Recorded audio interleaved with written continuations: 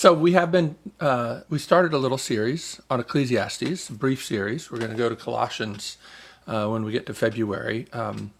There's going to be a guest preacher next week, and then I'll pick up one last message on Ecclesiastes the week after that.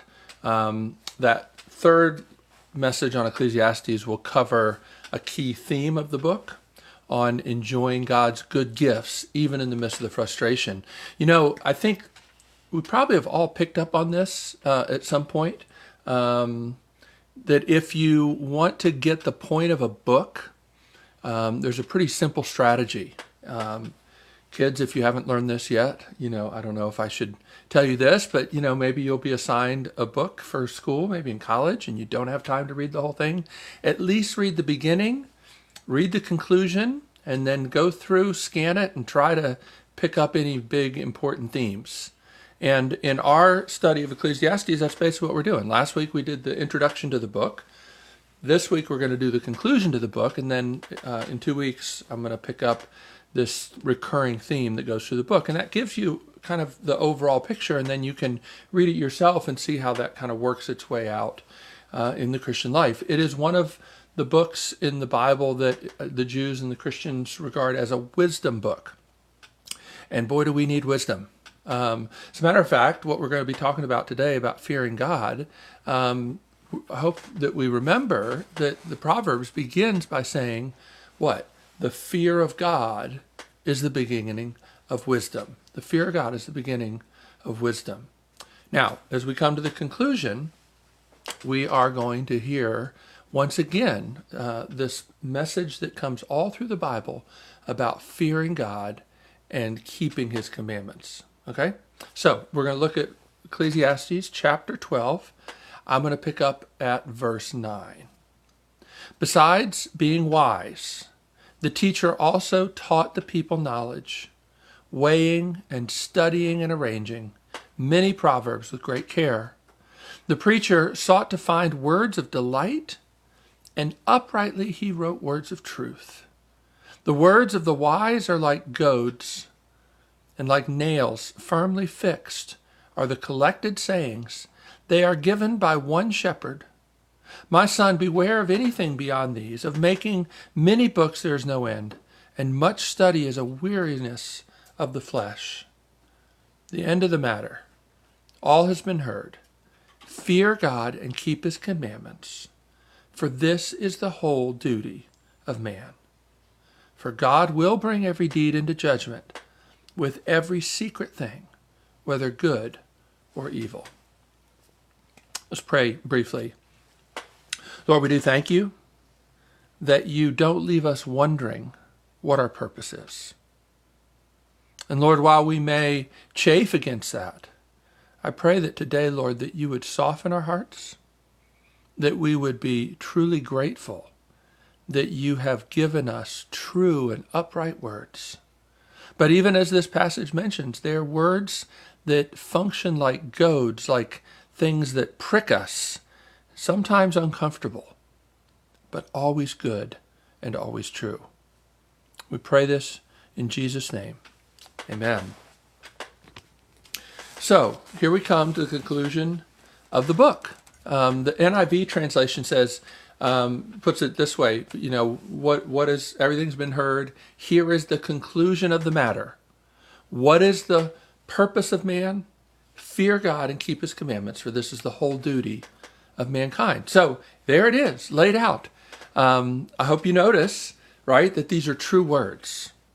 They're well thought out. Verse 10 says that. Look, the preacher taught the people knowledge, weighing and studying and arranging many proverbs with great care.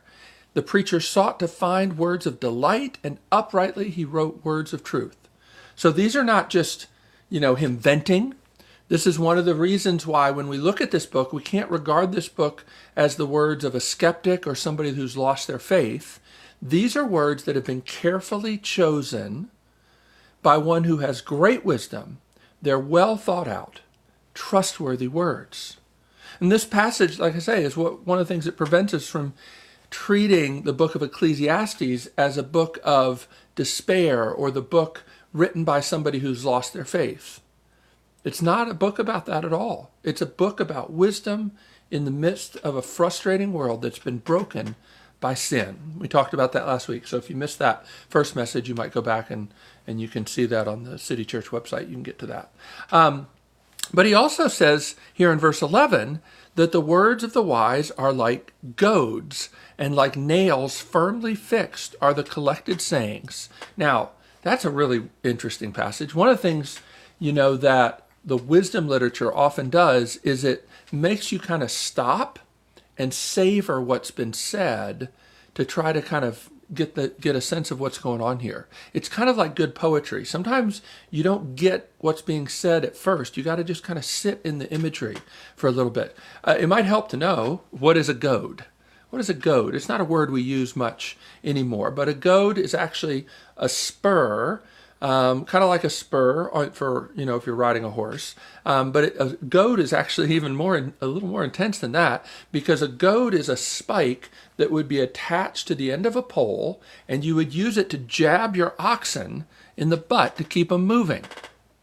Now, that's a fascinating image to use when talking about the words of the wise, thinking about the Bible, thinking particularly about the book of Ecclesiastes. How is it like a little jab in the butt to get us moving? Well, I think one of the ways is, while naming the frustration, it doesn't want us to just sit in the frustration without moving forward. That sometimes, questions that emerge from frustration, from the brokenness, from suffering in the world, even when they're designed, and I believe they're always designed to drive us deeper into understanding who is God. Who is a God like this that would love us even through pain? As C.S. Lewis used to say, pain is like God's megaphone. But I think sometimes even these things that should be leading us downstream, or even against the stream, maybe is a better image, to deeper into the heart of God, sometimes we can get caught in these little eddy currents and just kind of like swirl around there. And the words of the wise are like goads. They kind of prick us and say, no, keep moving, keep going deeper into the heart of God. Pursue him with your questions. Bring them before him. Don't just kind of sit over here and say, well, I'm really mad about this and I'm not going anywhere. I'm just going to sit here and kind of swirl around these questions. That's what I think is the thing we need to take away from this. The point is, these words are to spur us to think and to ponder and to learn. Ecclesiastes, like all good art, is disturbing, it's challenging, maybe even a little annoying at times. Don't you think constantly being pricked by a goad would get a little annoying? I think it would. Sinclair Ferguson, who wrote a nice little commentary on Ecclesiastes, said this: does it irritate you or even anger you to be told that unless you fear God, you've missed the meaning of life? Yeah, go say that in your school. Go say that in your place of work. Go stand out at 5 Points and proclaim that. That unless you fear God, you've missed the point of life. That's a strong thing. That's an annoying thing for some of us. See, the teacher isn't just entering into a journey to find the meaning of life for himself. He's seeking to impart wisdom to us. He's carefully crafted this book to help us to understand, and the words are to be like goads. But here's a question we all have to wrestle with, I think. Do we really want to know the purpose of life? Do we really want to find the answers? You might think, well, that's kind of a silly question. Who wouldn't want to know the meaning of life? I think really there are a lot of us who enjoy the search, but really don't want to settle on the answers. Maybe we're convinced there are no answers. Maybe we think the purpose of life is just to struggle, just to stay in that little eddy current and kind of swirl around, right? I think a lot of people in our day, and you can understand when there's so many competing ideas, it's hard to know what's true. Maybe consciously or unconsciously we've adopted this attitude, stay safe by staying free. In other words, you can't really be wrong if you never commit to anything as being the quote-unquote answer. Derek Kidner, wonderful Old Testament scholar, who also has written a book about Ecclesiastes, it's real helpful, says that we can grow addicted to research itself, in love with our hard questions. An answer would spoil everything. An answer, you see, would make us responsible to live according to the truth that we've come to believe. As my friend, Aaron's friend, Steve Garber, is always asking, particularly college students, what will you do with what you know? Jesus asked that question, what will you do with what you know? And when Steve talks to college students, he says this, but I'll direct it to all of us here. Is your education merely a passport to a life of wealth and privilege? Or does it implicate you in the problems that you see? Are we responsible for what we know? If you've read this with us today, you're responsible for what you now know. That the whole duty of mankind is to fear God and keep his commandments. And while you may feel like there's a certain righteousness to kind of saying, well, can we really be sure? Listen, I don't want to minimize legitimate struggle, but there also can be a time when we're sort of taking refuge in the struggle rather than embracing and submitting to what God has so clearly said. Attitude, I think, is expressed so well by C.S. Lewis. I don't know if you've ever read his book, The Great Divorce, but there's a scene there.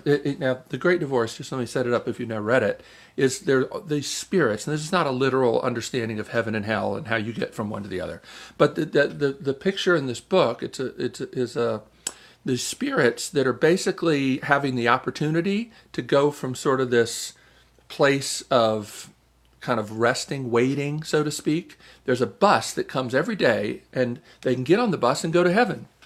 But they're all resisting, and they've all got different excuses. And there's one lifelong searcher who's invited by the white spirit to get on the bus. And here's what the white spirit tells this lifelong searcher. I can promise you, if you get on this bus and go to heaven, I can promise you no scope for your talents, only forgiveness for having perverted them. No atmosphere of inquiry, for I will bring you to the land not of questions but of answers. And you shall see the face of God. And the searcher replies, but we must all interpret those beautiful words in our own way. There's no such thing as a final answer. The free wind of inquiry must always continue to blow through the mind, must it not? Listen, said the white spirit. Once you were a child. Once you knew what inquiry was for. There was a time when you asked questions because you wanted answers, and were glad when you had found them. Become that child again, even now. Said the searcher, but when I became a man, I put away childish things. And Lewis says, no argument, no appeal will avail against this infinite elasticity. The encounter, already fruitless, ends with the gentle sophist remembering an appointment, making his apologies, and hurrying off to his discussion group in hell. It's a sobering picture, and one that I think we need to take to heart. Do you ask questions to find answers or to avoid responsibility? Do you want to know the purpose of life? Or are your questions a way of trying to keep God at a distance? Because here's the point of the book of Ecclesiastes here. The book of Ecclesiastes opposes the endless search. As C.S. Lewis said one time, the point of an open mind is so that when truth gets into it, you can close it. Doesn't mean that you quit listening. But it does mean that you've come to understand there is truth. This book opposes relativism because these books are true. The teacher tells us the meaning of life. The search is over. It's time to live in line with the truth. And so what is that truth that we're to live in line with? Well, he says it. Fear God and keep his commandments. So let's get into that. What does it mean to fear God? You know, we probably all know the story from The Lion, the Witch, and the Wardrobe. When the children find out that Aslan is a lion, they're a little freaked out, right? He's a lion. Is he safe? And they get the response, is he safe? Of course, he isn't safe, but he's good. He's the king, I tell you. I think for so many, that's a picture that really helps us understand what does it mean to fear God. It's not being afraid of God, though I will say, if you're living unreconciled to God by Christ, you do have reason to be afraid. That last verse, God will bring every deed into judgment, is not just a throwaway. It's part of the truth. It's part of the truth. But Psalm 130, verse 4, what we used as our assurance of pardon, I love the way it says, because there is forgiveness of sins with you, Lord, we will fear you. That means that the Christian understanding of fearing God is not being afraid of God, but it's also not trivializing God. Right? The fear of God is not a slavish fear, always wondering whether he's going to hit us. Maybe, some of you maybe have adopted a rescue pet, maybe one that's been, beaten or mistreated. And it's so heartbreaking to see, to even raise your voice the way that pet cowers. That's not the way the children of God should be before their Heavenly Father. But we also take seriously the weightiness of who God is, right? The fear of God is a constant desire to have God before us, to live what we call coram Deo, before the face of God, to seek to please him in all we do, because that's our true joy. This is what Jesus models for us as the way to be truly, authentically human. Jesus says, "It is my meat and drink to do the will of my Father." The Bible says you'll never rightly fear God until you see your sin and the fact that you're a forgiven child. I love what Eric said at the beginning. It's not just seeing the power of God, it's the power of God and the mercy of God that melts us.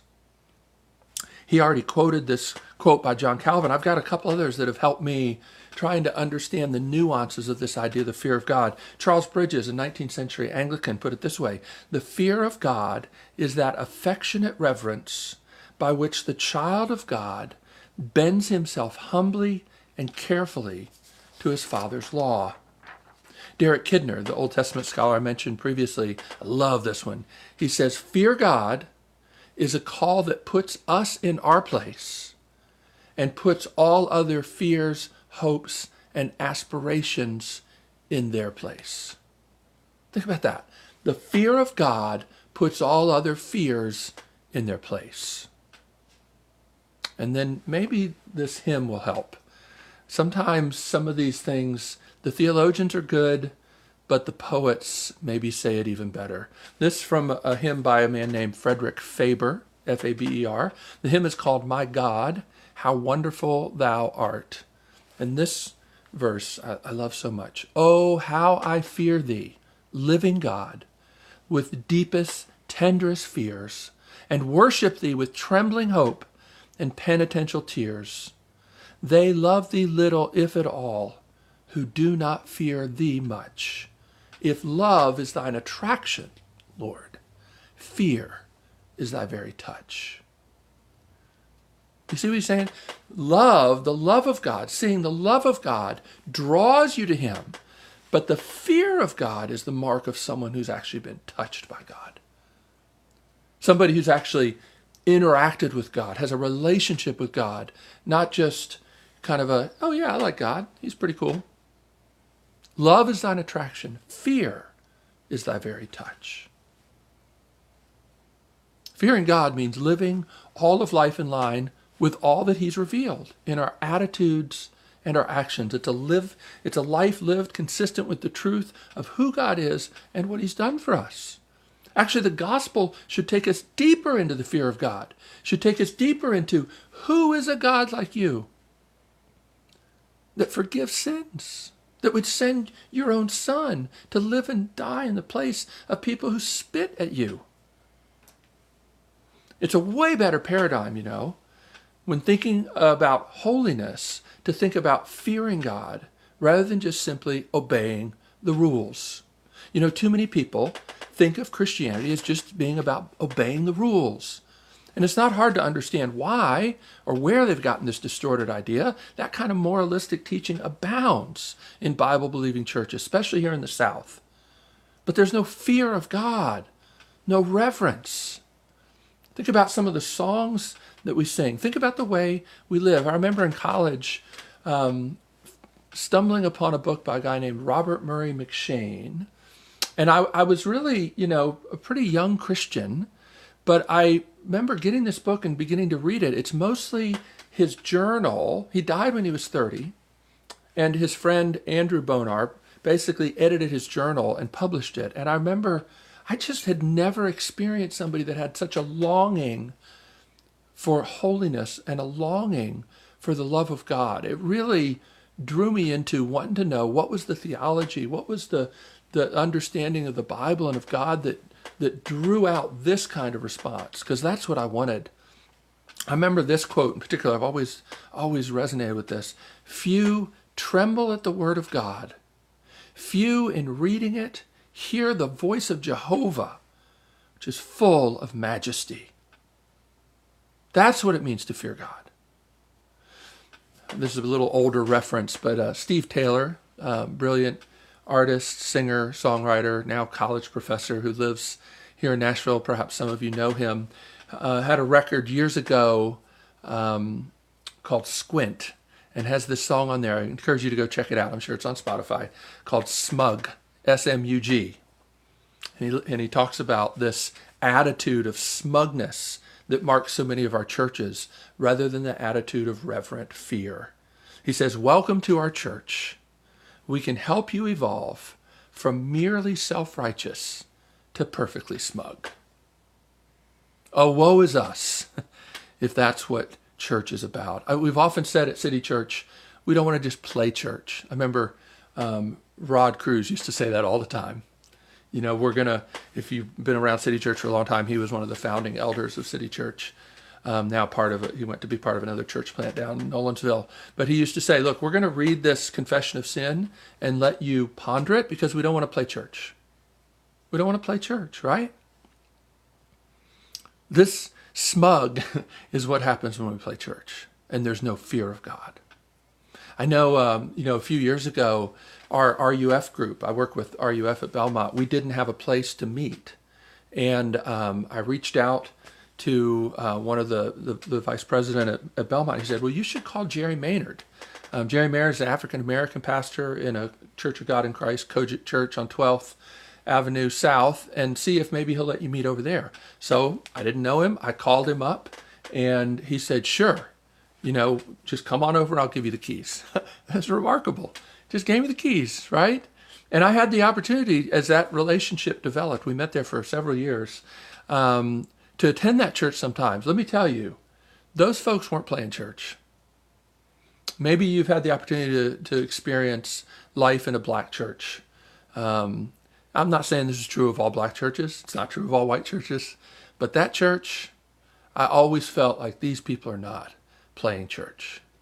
These are homeless people. These are drug addicts. These are people, I always thought, like my white privileged Belmont students who grew up in these big mega churches and are really wondering if this stuff is all true, where would I send them to try to help them understand that there really is truth to Christianity? I'd probably send them there. Because those people weren't getting anything out of being Christians, really, as far as worldly success or opportunities. That's the way it was in the early church. There's a guy, Larry Hurtado, wrote a fascinating book, which I encourage all you to read.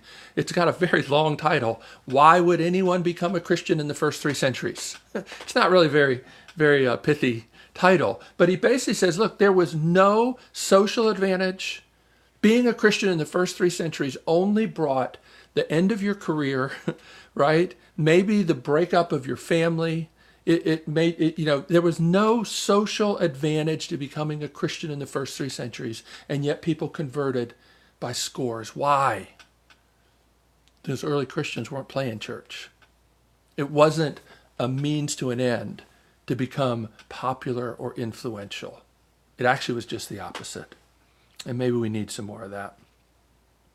But he also goes on and says it's not just fearing God, it's keeping his commandments. See, we're not called to merely a nebulous, reverential attitude.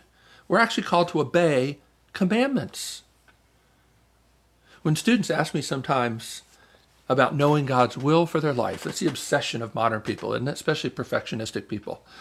Sometimes I like to ask if I'm in a snarky mood, you really want to know the will of God? Let's start with this, 1 Thessalonians 4:3. Try this one on. For this is the will of God, your sanctification, that you abstain from sexual immorality. That's pretty straightforward, isn't it? And that's one of those kind of things you're like, maybe I want to find a different will of God. You know, it was like, when you get that one down, come back and I'll give you some more. God doesn't leave us just kind of wondering, what's his will for my life? There are very specific things the Bible says. Here, Ecclesiastes says it's the whole duty of man. That means all mankind. Obeying God's commands is the focal point of fearing God. Think about this. It applies to all mankind because remember, Ecclesiastes is based on Genesis chapter 3. Fearing God and keeping his commandments was actually mankind's call in the garden. You might wonder, why did God put that tree there of the knowledge of good and evil and tell Adam and Eve not to eat of it?